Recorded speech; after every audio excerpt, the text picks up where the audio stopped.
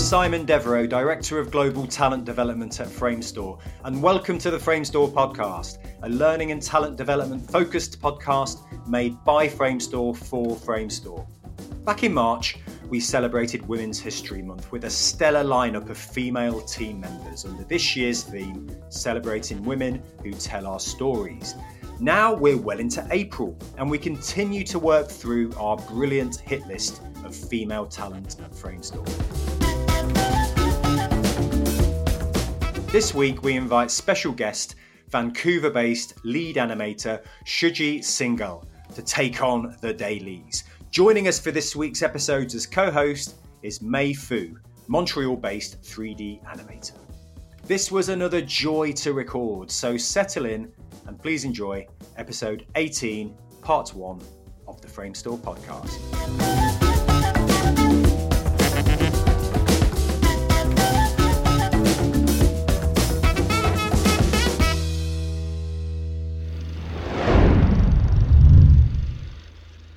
Welcome back to the Framestore Podcast, episode 18, part 1.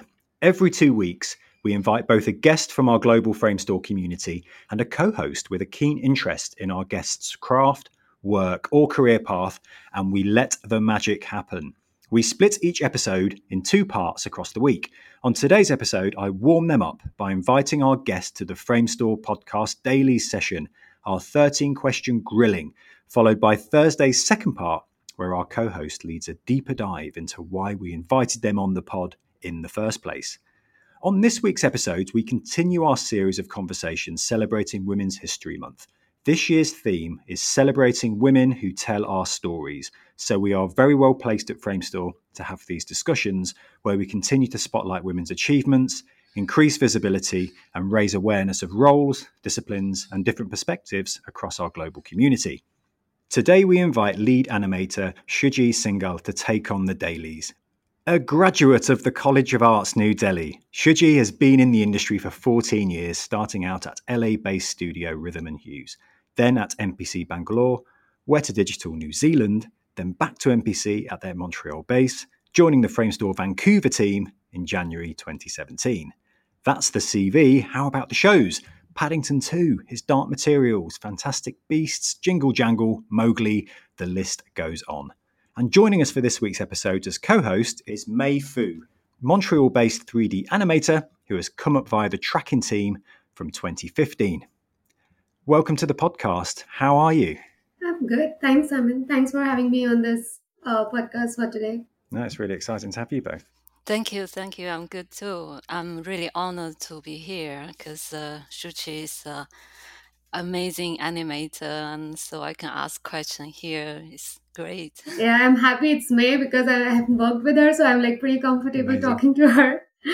I mean, as soon as I G-chatted May, she was, I had lots of exclamation marks and emojis. I think she couldn't wait to get involved in this conversation. So, and actually from a animation point of view, it's great to actually almost have a living, breathing career path here. So you've got your May here as animator on a career path to lead animator that Shuchi you're currently doing for a living. So it's really, I'm really excited for part 2 of this episode where May gets to take the reins and grill you even more than I planned that's what I was about to say. I hope I won't screw up. You won't. Yeah, nobody ever does. You've listened to the episodes. You know they're great conversations. So, I guess we're here to continue our conversations off the back of Women's History Month. So this episode will go out in April because I have such a massive list of incredible female talent all over Framestore globally that I'm keen to interview. So we thought we'd take the liberty of extending Women's History Month to Women's History Months. We're going to do March and April. So really excited to have you on the podcast, not just for Women's History Month, but also because you're a totally amazingly accomplished lead animator, Shuchi. But I wanted to ask you what Women's History Month means to you personally. Honestly, I am not much on social media. I'm not very active on social media with the news update and stuff. Yeah. But I'm on LinkedIn and I just see all these accomplishments with the women recently, and they're being recognized for their work. And it's it makes me proud. It just inspires me to grow even more in this field, because when I started off, they were not very it was not a very women oriented industry. I used to see less leads, and like there were very less women in the supervision roles, like in the leadership roles. And by the time it has grown so much, like it gives you hope, like to be in this industry for a bit longer, and like you can make it. That's what I think. It's really nice, like to see more and more women and girls joining in this industry, and I hope it continues, because the ratio of women to men is still, like, I feel like it's not the same, and it needs to bring to a level that, okay, that it's comfortable. Because there are times when I've seen, like when I started off, like the ratio was like 1 to 10. Like it's still, like it was a very male dominated industry. So I think every now and then to see those achievements, it just inspires me. Yeah, that's a really good point. And your point around not being on social media, because I must admit, the older I get, the less time I spend on Yeah. social media. But as professionals in the world, we do still Yeah. exist on LinkedIn, and Yeah, um, LinkedIn I think is my only social platform right yeah, now. and the talent is out there. And I think these months and weeks and days that are kind of preordained celebratory days to celebrate difference are so important. My personal view is it should be something we celebrate throughout the year, but it's important to have those stakes in the ground to recognise the fact that it is still a very male-dominated industry. But the talent is out there. I mean, why do you think it is still so male-dominated? Should you, just out of interest, what's your take on that? I just feel like the industry, it's very demanding. I still feel like it takes a lot of your work hours, like it's mentally and physically. And I've seen people joining and then leaving, like quite often. Like I feel like I've my colleagues were there, like they were there for some time and then they took a Yeah. break, then they came back. So there is always like a ups and downs. And but nowadays, like I feel like the company support a lot, like women generally, like with their personal lives, and it I think it makes a huge difference, and things are changing. But it's still a bit of stressful industry, like with the deadlines and like a lot of working hours. So it's a choice I think people have to make, and that is the reason I feel sometimes like maybe, Yeah, because sometimes yeah, you just want like a normal working hours, like 9 to 5, 9 to 6, but it doesn't happen like most of the time. Like in the crunch, you end up spending a lot of time on your work. that's interesting. Thank you, Shiji. And also, I mean, you've been in industry for a long time now. I mean, best part of 14 years. Have you seen improvements in that area? Because we talk a lot about the demanding schedules, working hours, particularly as artists and producers. But do you see improvement in the last I 14 think I years? have been very fortunate. I'll be honest with you. Like I started off in the industry like in a good studio. Like I was working with Rhythm News, like in Hmm. India, and they had a really great work culture. Like I don't remember doing a lot of overtime and stuff like that, and that helped me grow. Like I was still passionate about then and now as well. And so for me, it worked very well. And but I don't think it's improved a lot. I feel like the working hours has actually got, like, without, because of the streaming Mm, channels and everything. Like yeah, I feel like the deadlines have become even more smaller, like what it used to be before. Because in feature we were able to spend like a lot of time working on our shows, and the hours were spread out like that. But now I feel like it's even more crunched sometimes. yeah, yeah. Because there's so much more work out there. Like you say, it's not just kind Yeah, of and filming there's like episodic. tons of work out there. I mean, it's good for us, but it's Yeah, just like massive amount of work. because the production value on everything now, it's all visual effects, isn't it? I mean, Yeah, everything you watch on Netflix or Amazon Prime or Disney Plus or yeah, it's the same whatever quality streaming as you see service. it in the theaters. Yeah. Yeah, you need those studios. Yeah, no, I hear that for sure. May, what's your take? I mean, I'd love to ask you what Women's History Month means to you personally. Um, I I generally totally agree with Shuchi. How she described this the women work condition and how it's like when we work. Personally, I don't think I have been treated unequally. I think it's been pretty fair all the way in my last 20 something years, back from China and then in England and now in Canada. Mm, And looking back 50 years ago, 100 years ago, then I think positively is a huge, huge improvement. So I'm more looking that way. But for sure, there's a lot of disadvantage for women because the nature of our role in the society. people having children, taking care of family. There's lots of things has not been considered when women want to evolve in a career. But in general, I think in Canada, the government policy and everything is really good. I don't really have much complaint. Yeah, cool. Thank you, Mei. And moving into your career, Shuji, I was totally taken by the amount of travel you've done. I mean, when I'm writing my intro, my overcomplicated, garbled intro, I exclusively talk about LinkedIn. That's all I use. I may look on IMDb, but typically I'm limited to LinkedIn. And yeah, you've been all over. I mean, tell us a bit about that experience and how you've kind of maintained focus and adapting to different cultures and working life. Yeah, I think we never planned on traveling so much, to be honest. Like, it just happened. Like, so I started off in India. It was going great. Like, for 5 years, I was into the news, but the company went under after that. So it was like, you have to move on kind of thing. And we were looking for options. And then MPC Bangalore happened because they just opened up in India for the animation department.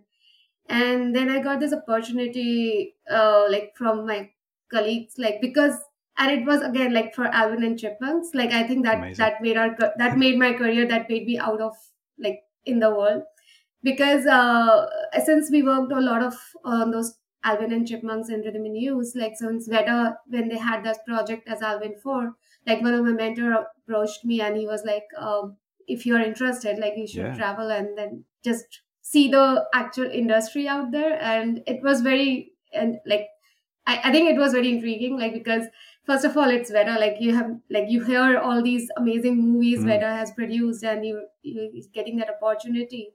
So that and we were still young. I feel like that time it was just very exciting to move out of your comfort zone and go into another world.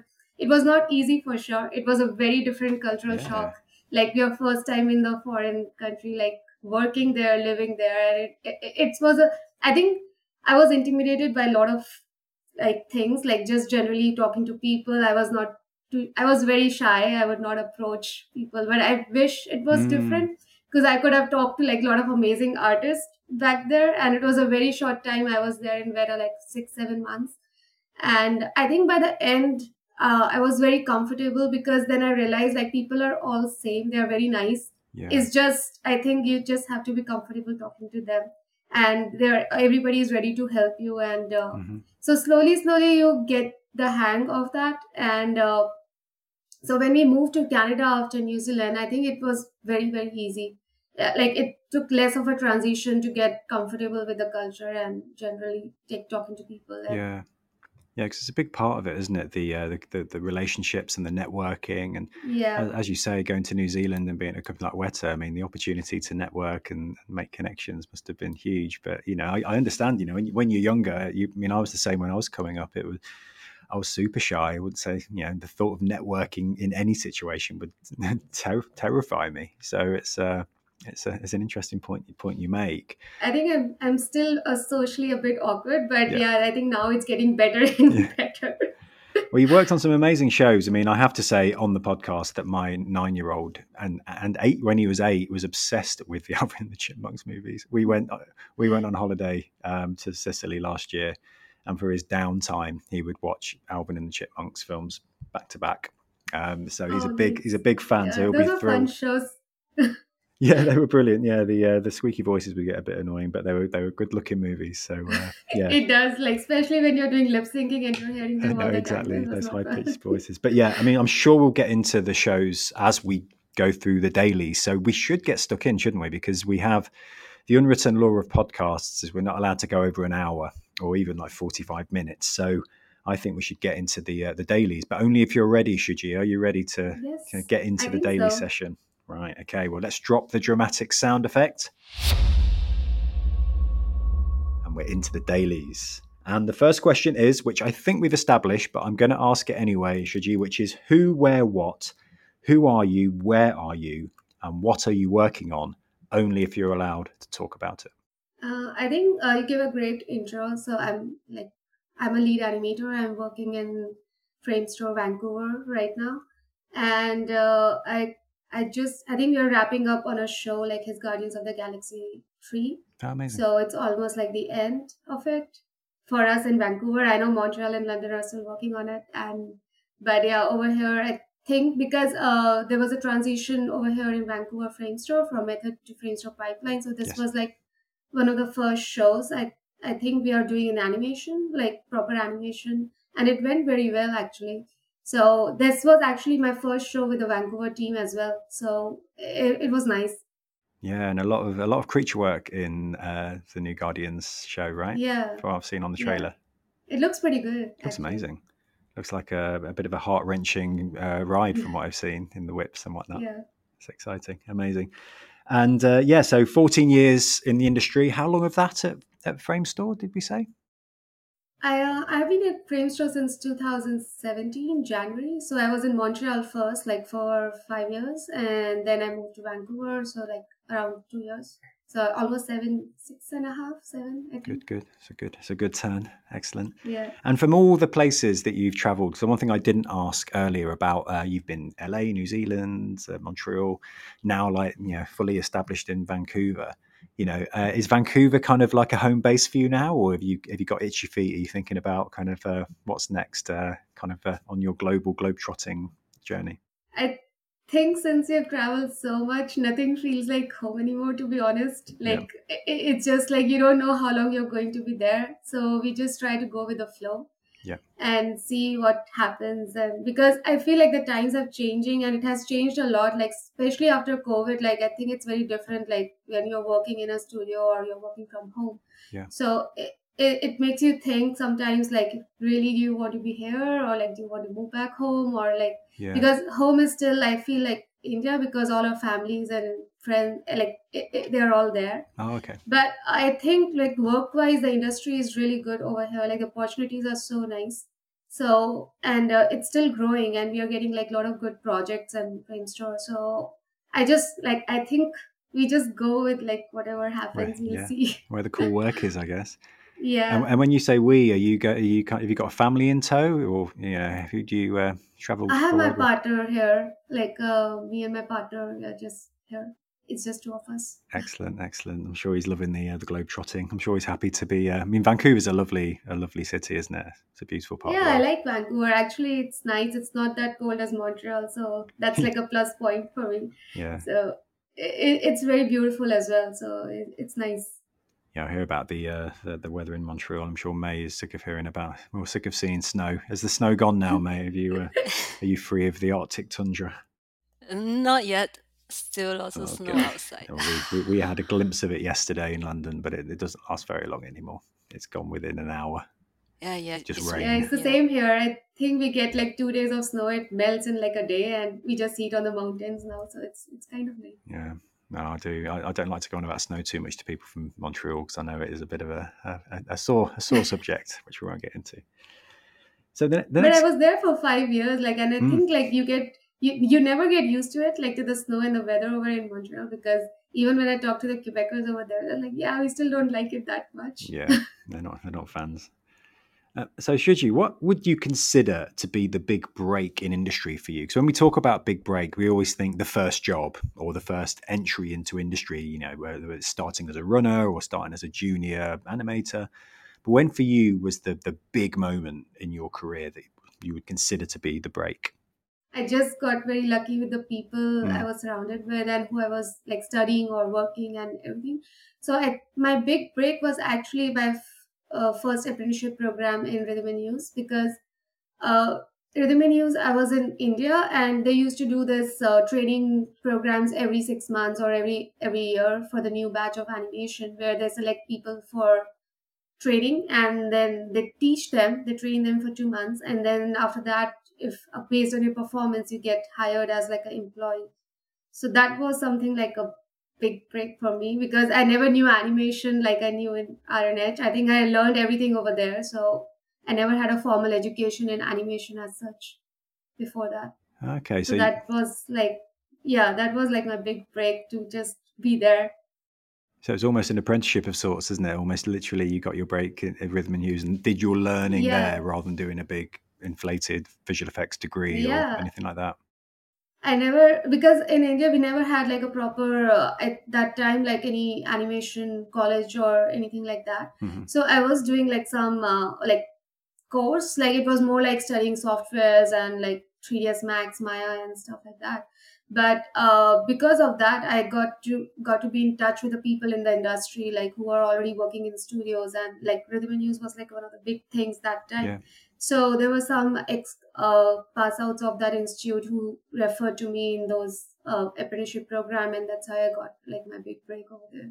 Brilliant. Well, it's a great studio, Rhythm and You. So a great place to start, I think. And what a career! I think it was, yeah.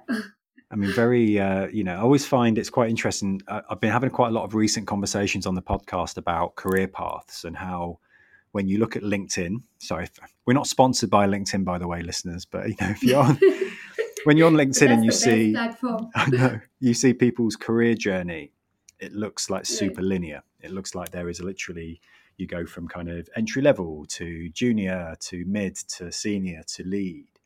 But somewhere in between all of that, there's quite a squiggly career path for a lot of people. So they don't necessarily experience that, oh, I'm going from this bit to this bit, to working their way up that ladder.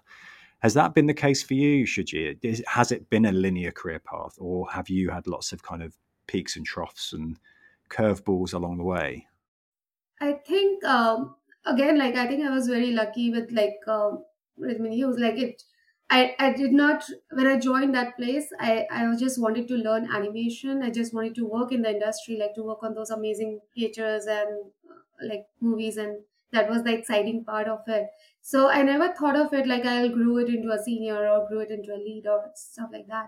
But it just happened because we were working there, and like and it was like the management wanted you to grow into that role. So eventually I think after a time, even if you want to grow like as an animator as well, like I feel like it's nice to take some responsibilities at some point so that you can push yourself to do even more out of like whatever you have learned, to pass it on or just to like grow in to get even more challenging work. So I think that happened very well. Like in RNH, I could say my curve was very linear. Like it went on like up. But after that, like I think when you change the jobs, like or you change the studio, go to another place, it takes some time to establish yourself again into that curve. Yeah, that's true. So when I went to MPC, like it was a very new team over there, and they for a year I think we did not get any work as such in the studio as well, because it took some time for the studio in London to trust us with work. So when we got it, like I think I started off as a senior animator again there, but by the end I again took that lead position for a short bit, and then better happened. So again I had to go back as an animator because you're not going to go in there as a lead for sure. That's so and I was okay with that, because I think when you in India being a lead was very different, but when you go into the outside world, like in the actual industry, it was very different. So when I joined Framestore, I started off as a senior artist again, and I think I learned so much like in this place, like and I never thought I'll be a lead in Framestore as well. So it just happened again. Like they asked me one day, like, do you want to try it out as a lead position? And I think I said no for a couple of times because I was not very confident about it.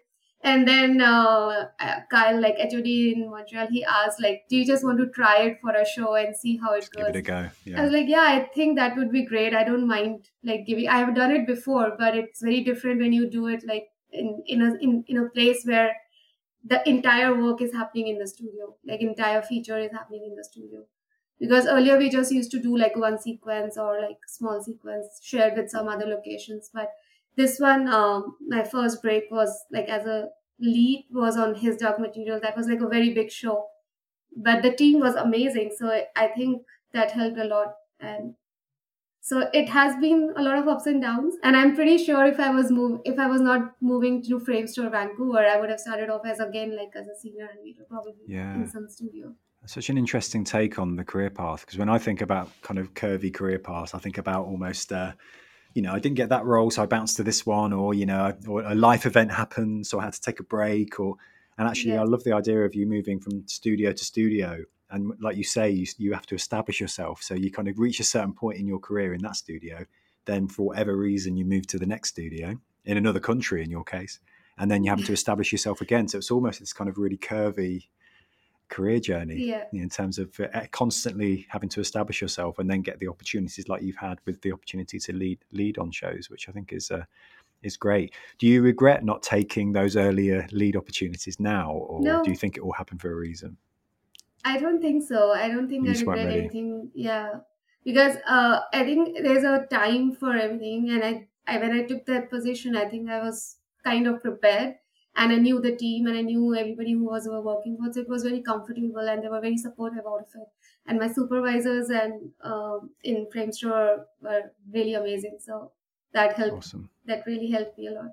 Such an interesting answer. Thank you. Honestly, that's why, again, I say it on every podcast. I learn something new every time I do these, and that concept of not a squiggly career path, but a curvy one is the game changer for me. So I'm going to be bringing that up in future episodes. And also his Dark Materials. So you would have worked with Russell Dodgson, I imagine, who was on a previous podcast. Yeah, but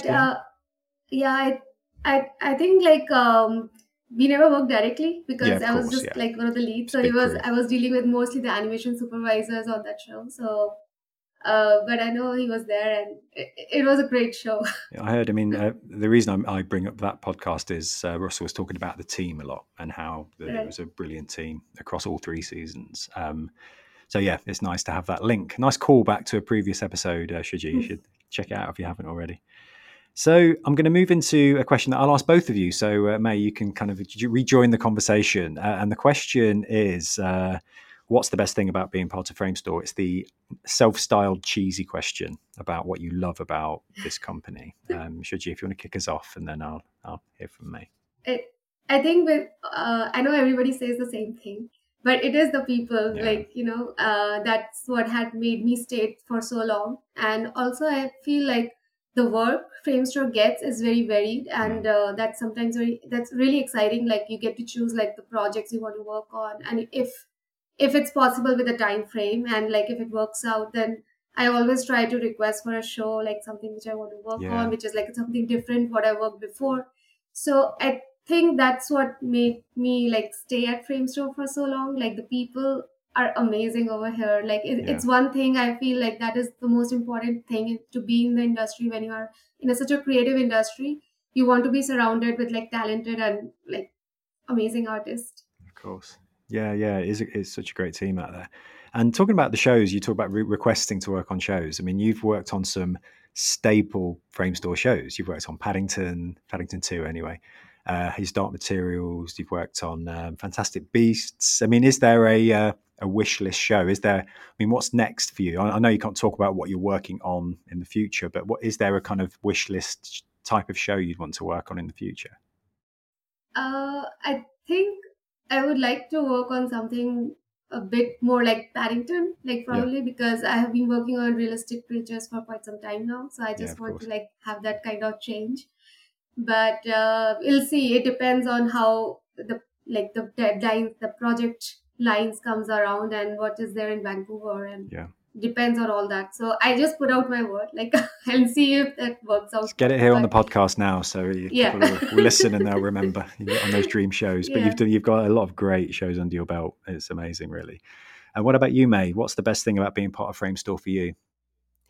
For me, at first, I can't agree with more about Shuchi said. It's about the people. It's so great that people are so hardworking, and we just watch everyone and get inspired in a daily basis. Something more I want to say is Framestore is like a mini version of the world. So we have people from all over the world. We have number of 20 something countries. There's one time that they did a calculation. So we're like a multicultural society. So the life is generally is interesting. So we have conversation, we share about the stories back to home countries. We share foods from our home countries. We have potluck every year, and we just eat all different food, and it's just so amazing. And I appreciate this a lot. Excellent. Well, I'm so glad we have the food question at the end of the podcast, which is was no accident. Everybody loves talking about food. But you're right. I mean, it is such a diverse business, isn't it? I mean, even just in the London studio, I mean, I think Amy Smith did a count, and I'm not going to quote the number, well, I forget, but it's something like 30 to 40 plus different languages are spoken in the London studio alone, let alone the rest of the global community of 8 studios all over the world. So yeah, it's both great answers. Everybody says the people, of course. I'm still waiting for one guest to go, the coffee or the, No, that's not that great. I don't think that's yeah, holding exactly. us on. We don't shout about the coffee. But yeah, absolutely right. Why should it be any different? So Shuchi, what's the next question is still on the shows actually, is if you could, I'm going to change the question, I think, because the question is if you could recommend one show that showcases Framestore at its best, what would it be? I'm almost going to reframe it to the Framestore show you'd show to an alien that truly demonstrates what Framestore does. I mean, what would be the one show you'd pick? And I know it's a hard question, but I don't know, what have you got? Yeah, I think it is a very hard question, but I can be biased because I worked on it. But I think his dub materials, like season 1, like generally like all the seasons, it truly reflects, because there is so much very like vastity of creature work in there, and the quality is so good. Like I feel like it truly reflects, because I know when I was joining Framestore was known was like to be like a creature studio, like creature work studio, and his dark materials truly reflects that. Like there is like amazing work, and it showcases like, even like I haven't seen like the last season yet, but I know there is like certain like big chaos like of creatures, like everybody's fighting, and it was amazing. Yeah, there are so many creatures in that. I mean, you're right. It's not the first time it's come up as an answer to this question. Okay, that's good. I was like, I worked on it, that's why I'm not saying it. But it's really nice. But the creature is the stuff. I mean, we're famous for so much, but yeah, I mean, as a creature animation, character animation house, we're second to them for sure. And HDM is just a great example of that, because there's so much bonkers stuff in there and so many creatures. It must be an absolute play set for an animator to get involved with. Yeah, and I think for episodic, it was like truly like a quality mark. Like they did not compromise on the quality, and it was really nice to watch it. Yeah, excellent. What about you, Mei? I'm going to ask you, do you want to throw in a Framestore show that truly exemplifies what Framestore is all about? Yeah, I'll pick the Jungle Book. Oh, okay. Yeah, I think this is my first creature animal kind of show. So yeah, that's one reason. Secondly, I think Jungle Book is also, there's so many different type animals, and they need to be so realistic. It was a huge challenge, and for like all the department, and we have worked on that for a few years, and the result was great. I know some people seems don't like it as much. It didn't have a great reputation at the end, but for animation, I think is one of the landmark that Framestore did. And I also really enjoy it. And Shuchi has worked on that show also. I did, yeah. Mowgli. That was my first show in Framestore when I joined. Yeah, Mowgli. Yeah, that was another great show. A lot of creatures there. Both great examples. So for a lead animator, Shuchi, what's a common myth about your role? What do people often get wrong about the role of lead animator? I feel like I mean, I can just talk about generally like as an animator. I feel like a lot of people think like we can draw really well, and it's not true. I can't draw at all. Amazing. Probably I can draw some circles and just to get the idea out, but I don't think we can I don't think every animator can draw very well in VFX. So that is like a very common myth, because everybody, anytime I go around and they're like, "Oh, you must be drawing very well." I'm like, no. That's great. I don't have those skills. It's funny, and also, isn't it? I think people think like we can meet a lot of actors like on the set or something like that. Like whenever I go, say like in the normal like common world, like, "Oh, you must be meeting that actor on the movie you worked on." Like, no, we are just sitting behind the system. As soon as your name's on a credit sequence, they're like, you're hanging out with all the talent. Yeah. Not sitting at home on the box, sitting in dailies. That's so cool. And yeah, you're right, because we all get, there's so many roles that have artist at the end of their job title. And I would say from the conversations I've had over the years working for various studios is 50% of them literally don't know how to, work a pencil, and than a pad. It's all technical. It's all it's all software based, and that's interesting. I love that. Well, we have to get you to some life drawing classes, Shuchi. You can start flexing those drawing skills for sure. The funny thing is, I actually studied like fine arts in college. Yeah, like I know. I saw graduated. that in your So I used to draw at that time, but I think with time I just lost the practice of it. And since there's no deadlines or assignments to draw anymore, so it just like stopped doing it. Brilliant. Oh, great answer. So moving into lessons learned, Shuchi, what's been your most important lesson that you've learned in your 14 plus year career? I think all these years I have learned that you should not be scared to answer, to ask questions to anybody around you, and also like should not be scared to show your work to your colleagues at any point of time. Like, because I think like what helped me grow was like whenever I was animating, after a point, like your eyes get tuned to like certain kind of things and you don't see it. So it like I'll always poke my buddy like sitting next to me, or like any my not my leads or supervisors, but just like colleagues over there, and just showing them like how does it look and is there anything I can improve on. I think that's something I think I have learned over the years. I even ask my juniors sometimes just to show like Great. Yeah. like like what do you think. It's just to get their point of view, and it has helped a lot. And I think another thing that I've learned over the years is like to get a little less attached to your work.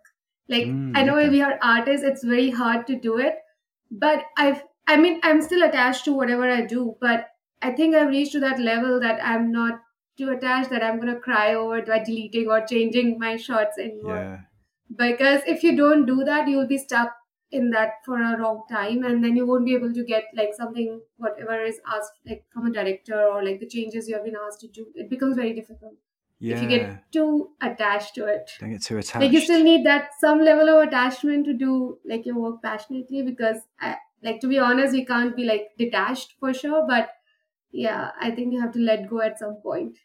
Is that because obviously I hear about certain sequences being cut from shows because the director thinks it's not going to work, and it must be so difficult, especially if you're starting out, to work so hard for months and months and months and months on a shot for it not to make the final scene and just be a deleted scene or even not ever see the light of day. So to build that resilience to accept that it probably is for the greater good of the film. Yeah. And not get too attached. I mean, that's great advice. I mean, that's a great lesson to learn, but it must have been a hard lesson to. Yeah, we always learn the hard way. Like I remember, like my first show as a lead was on Life of Pi, and we were working on the sequence like for 2-3 months. And when we went to watch the movie, it was not even there. Oh no! So you didn't even know before you watched. So we didn't even know that the sequence has been omitted from the movie, and it was such a shock. Oh my God, to see it on the big screen, you were waiting, and like it never happened. Nowadays we know in advance, like okay, this has been omitted. But that time, like, so you learn the hard way, I think, over the years that this could happen. Yeah, my word. Yeah, I'm glad you get advance notice now. I mean, yeah, that's tough. That's tough. I mean, it's not still very helpful, but yeah, you're mentally prepared. Still sucks. It still sucks.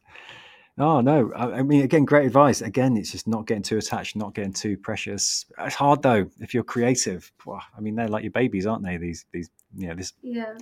This work that you've kind of, you've worked on so diligently over periods of months.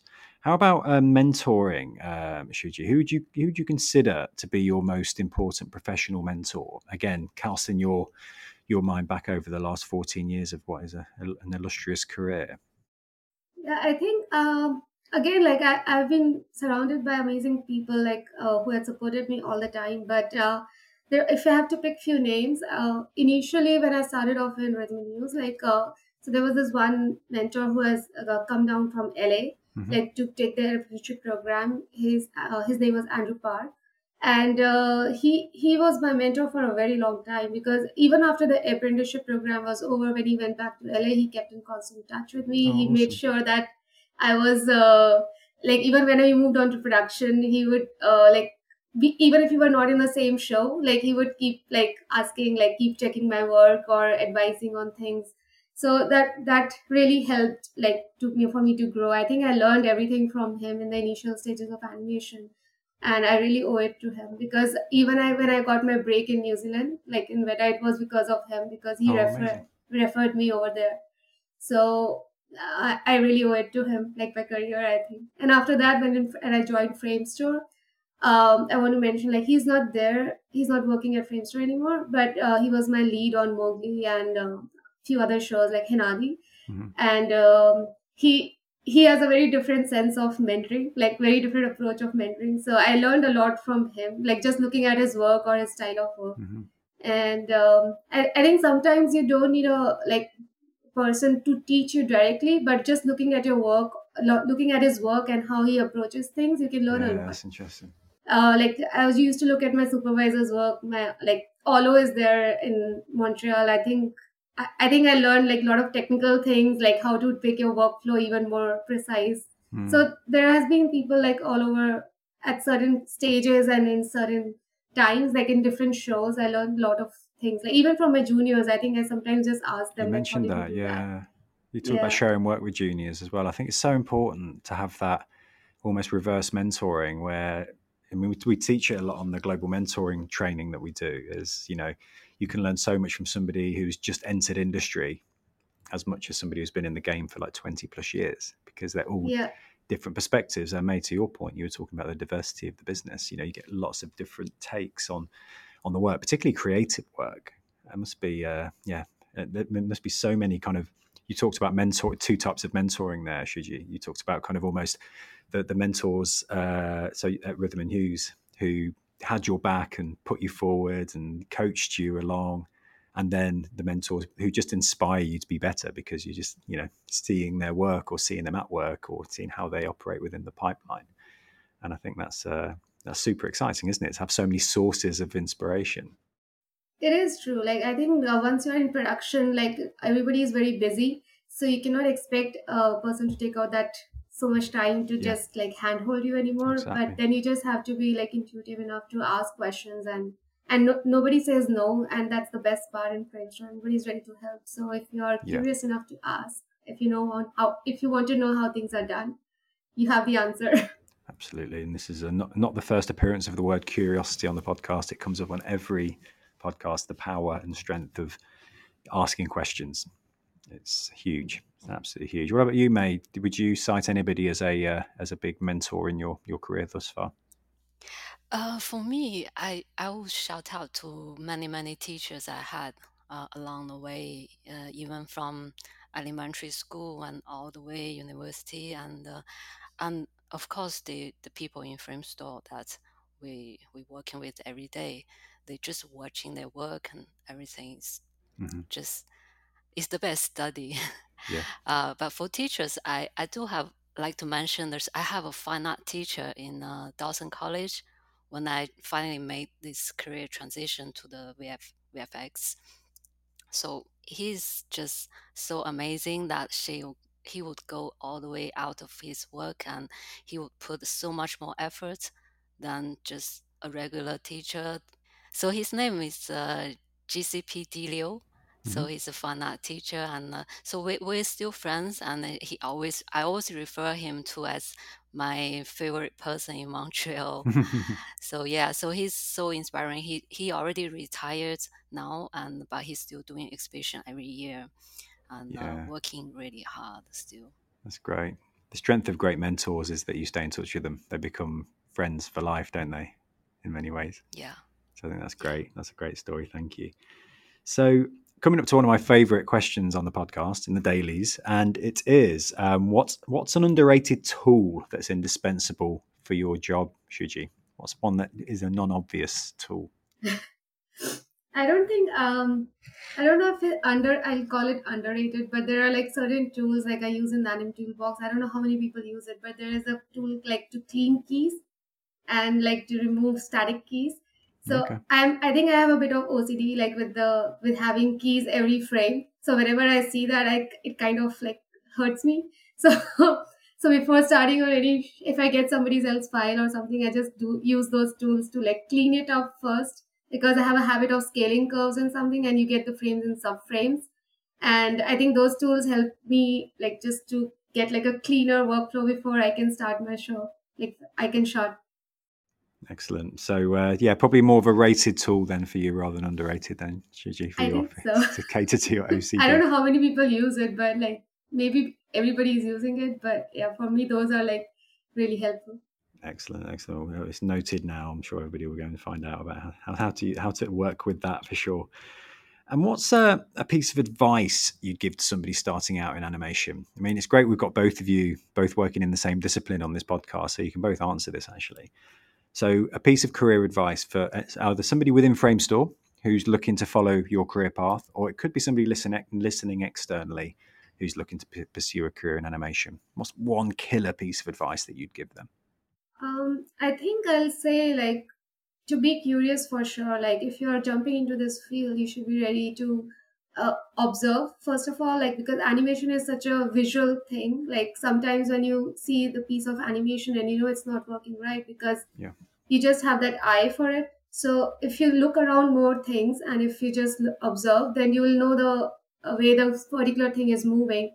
So that helped a lot. Like just like if you keep looking at the dog running and you know if you're animating and if it's not looking right because you know in your conscious that how does it move. So I think that is something that helped. And also I feel like it's a fun job. Like I still feel like animation is supposed to be like a fun job, so don't be too scared. Like just keep animating and you'll get there at some point. But it's all about practice. Like you can develop the skills like if you just keep doing it again and again, but and have fun with it. Like it's still That's animation. advice, I think like, we should have fun with it. Yeah, somebody said I can't remember who said it on a previous podcast, but almost like try not to take it too seriously. Try to, we're making amazing visuals for super fun movies, try and take joy in it. Right. What you said there about understanding visuals, understanding movement, understanding how things work, rather than it just getting so lost in the software, almost understanding, Exactly. watch kind of, I don't know, nature documentaries or how animals interact with each other or go to the zoo or I don't know, just study, life that's in front of you, I guess, in terms of, because animation is everywhere, isn't it? It is, yeah. It's great advice. I love that. Mei, how about you? You've been in animation for some time now. What's some advice that you'd give to our thousands of listeners to the Framestore podcast? Yeah, I would take another perspective after Shuchi said from the animation side. I think it's very important to take care of your health, mental health and physical health, because it's a really competitive industry and we need to work very long hours on the chair. So buy a good chair. True. Put your 1 month salary and get a good chair. I've not had that one yet. Yeah, nothing is more expensive than your back. I know when it goes, you're screwed, aren't you? I totally agree. I think like now that's why people are spending too much in the standing desk, and it's great. Yeah. So this is my input. Have a sport, have a sport habit, and doing some kind of workout. Yeah. So be physically active. It's really, really, really important. Yeah, particularly working from home, like with the whole hybrid piece, because we're looking now. We're starting to get most of us getting back into studios, but I find when I work from home, I am static. It's terrible, and I get up. I'm getting old now. I'm in my late 40s, so when I get up, I'm like, I make all the noises, and but yeah, I'm really aware of it when I work from home. So I find like I'm static. Whereas when I'm in the office, I've got an excuse to get up or interact, and there's more people around, and I don't have to. I'm not doing all my meetings sitting at my desk. I'll go to rooms and suites. And yes, that's great advice. Get a decent chair, people. If you're listening, invest. I'm not don't want to get into trouble with expenses and finance teams, but get a decent chair. Amazing. Shuji, another one of my favorite questions here, and I'm very intrigued to hear how you'll answer it. But what's one question you wish I'd asked you, and how would you have answered it? Or have I covered all bases? I think you covered most of it, but I wish like I think one question you could have asked like maybe like what is like my favorite show? Like I worked in Framestore, which I really enjoyed working on it, and I think for me it's Timmy Failure. It's not a very popular movie. I have not heard of that film. Why haven't I heard of it? Has it not been pushed out? I think it's a really cute movie. Like it's a fun movie, like to watch with your kids or like generally as a like I think as a grown up also you should watch that movie Because when I was first told about that show, it was not like a very popular show or anything like that. Like it was a very small, like a Disney show. And Disney film, yeah. when a manager told me about it, I was like, I think I want to work on that show because the story sounded really nice. It sounded like a very fun show. And I think I had like the most fun working in the studio on the show. The team we had, like me and May worked together on that show for the first time. Ah, brilliant. And the team we had on that show was like such a nice team. We had like I think 8 or 10 people and animation just sitting in like in one row, and we would just talk and like we just turn around our chairs, and the quality of that show came out really well. Like I think we spent like we had fun with that show. I feel like we had a lot of fun working on total on that movie, and I really enjoyed it. It was a very like good learning curve for us, and Yeah. we had fun. Yeah. I think it was a very after a very long time we had fun working on a movie in the studio. Yeah, and Shuchi, was- this show is the show I get to know you because Yeah, it's the first show we work at the same team, and I remember the shots you did. I was just watching it over and over and again. I was just thinking, how did Shuchi did that? I was just like, I think when you really enjoy a show, like when you know the movie is like good, you're into the story of the movie, you put in like even more of your efforts to make it look amazing. That's what I feel like. Awesome. I need to check this show out. When I was doing my research, I saw it on your LinkedIn and your IMDb page, and I thought, it's a I Disney think you show. will Why have love I it. not I come think across the this on movie is Disney really Plus? nice too. Like it's a very different kind I'm of gonna check it humor. out. It's slapstick, like, and it's like the boy is really cute in that movie, and I really enjoyed watching Well, it. considering my son is already a I fan think of he your might work, like it with actually. Yeah, I need to get him away from the he'll Chipmunk enjoy it. movies. And yeah, he will enjoy it. amazing. Well, I'm definitely taking that nugget home with me when, or at least at the weekend when I get some QT with the family. So that's great. What a great answer. Thank you. So we're moving into the final kind of questions of part one of our episode today. And my next question is, who would you like to hear from on the podcast next, and why? Who would you like to sit in the hot seat? I don't think I have any name in my mind, but I would like to hear somebody like from in concept art or like previous department, because Yes. I would just like to hear from them like their take on how they, because we never get to interact with those people, and I would really like to know what their take on like AI, and how do they feel about it, like with the new mid journey stuff, Yes. like, and it will be interesting to hear like from a concept artist. Well, I've got plans to get the art department on. I'm talking to Jenny at the moment about getting some of the art department concept artist folks on. They're super interesting bunch, and yeah, the AI piece is so Yes. interesting. As somebody who is I was a freelance illustrator for years. I talked about it a lot in my FTV thing when I started.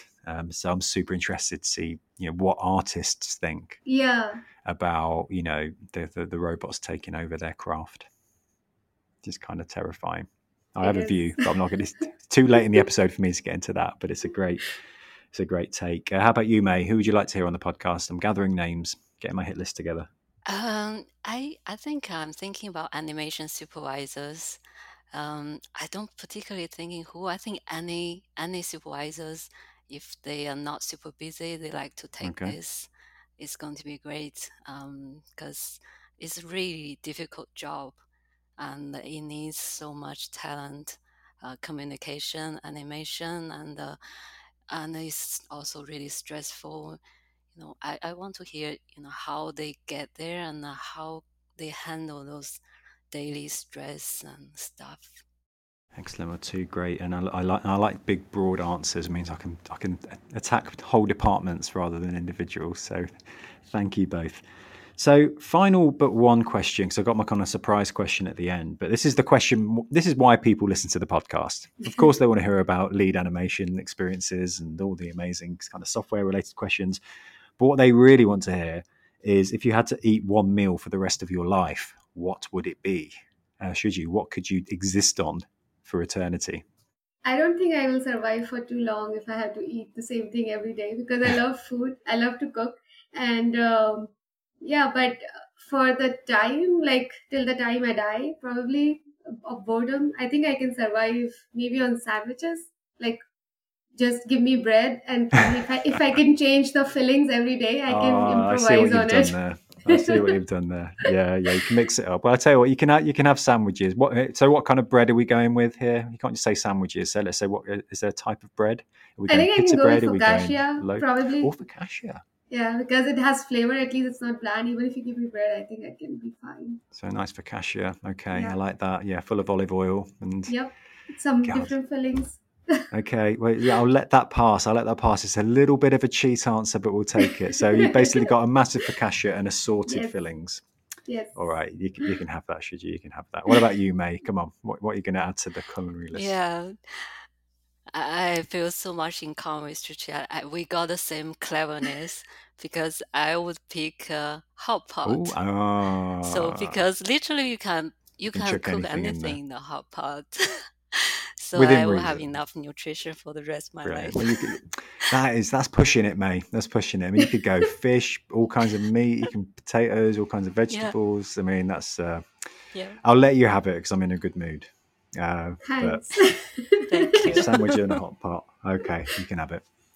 So my final question is, and the only reason I asked this question is thanks to Sergio Gonzalez, our Unreal and 3D trainer, who we interviewed on episode 1. And the question he wished I'd asked him was, what music does he listen to when he works? And since that episode, we've created a Spotify playlist based on the Dailies questions. So I'm going to ask you, is there a go-to artist or type of music that you listen to while you're working, Shuchi, when you're not in Dailies or interacting with humans? I don't think I can listen to music while working, to be honest. Like, I tried and I just can't focus with music. Is this an animation thing? Because I interviewed Daniel Mizoguchi for episode 2 of the podcast, and he said this exact same thing. Yeah, because sometimes you're dealing with dialogues and stuff, and even if you're in the mood, like you just have to break it, and then you have to like keep. It just breaks the focus for me. I know, like, a lot of people can like animate listening to music, but I tried, and now it doesn't work for me. It just doesn't. I hadn't thought of it like that, but it's a really, really good point. Is that the same for you, Mei, or do you get to? Absolutely the same. I cannot hear anything. Yeah. I cannot even hear people talking. I need to be really in silence. I get it. I totally get it. Yeah. Well, I'll tell you what. Outside of the recording, if you want to send me a favorite song for the playlist, then at least we can get that on. At least you can have your music tastes represented. So thank you both. That brings us to the end of part 1 of our episode. But obviously, you're going to rejoin us for part 2, where Mei, I'm going to have a break from asking all these questions, and you're going to go in with your unknown questions. So you've been spoilt with the pre-sent questions that you've had to prepare for, but Mei's going to go in with who knows what Mei's going to cover. So we'll pause it there, and thank you both, and we'll see you again on Thursday. Thank you. Well, that was part 1. Join us for part 2 of the Framestore podcast this Thursday, where Mei takes over proceedings as co-host and interviews Shuchi. We'll see you then.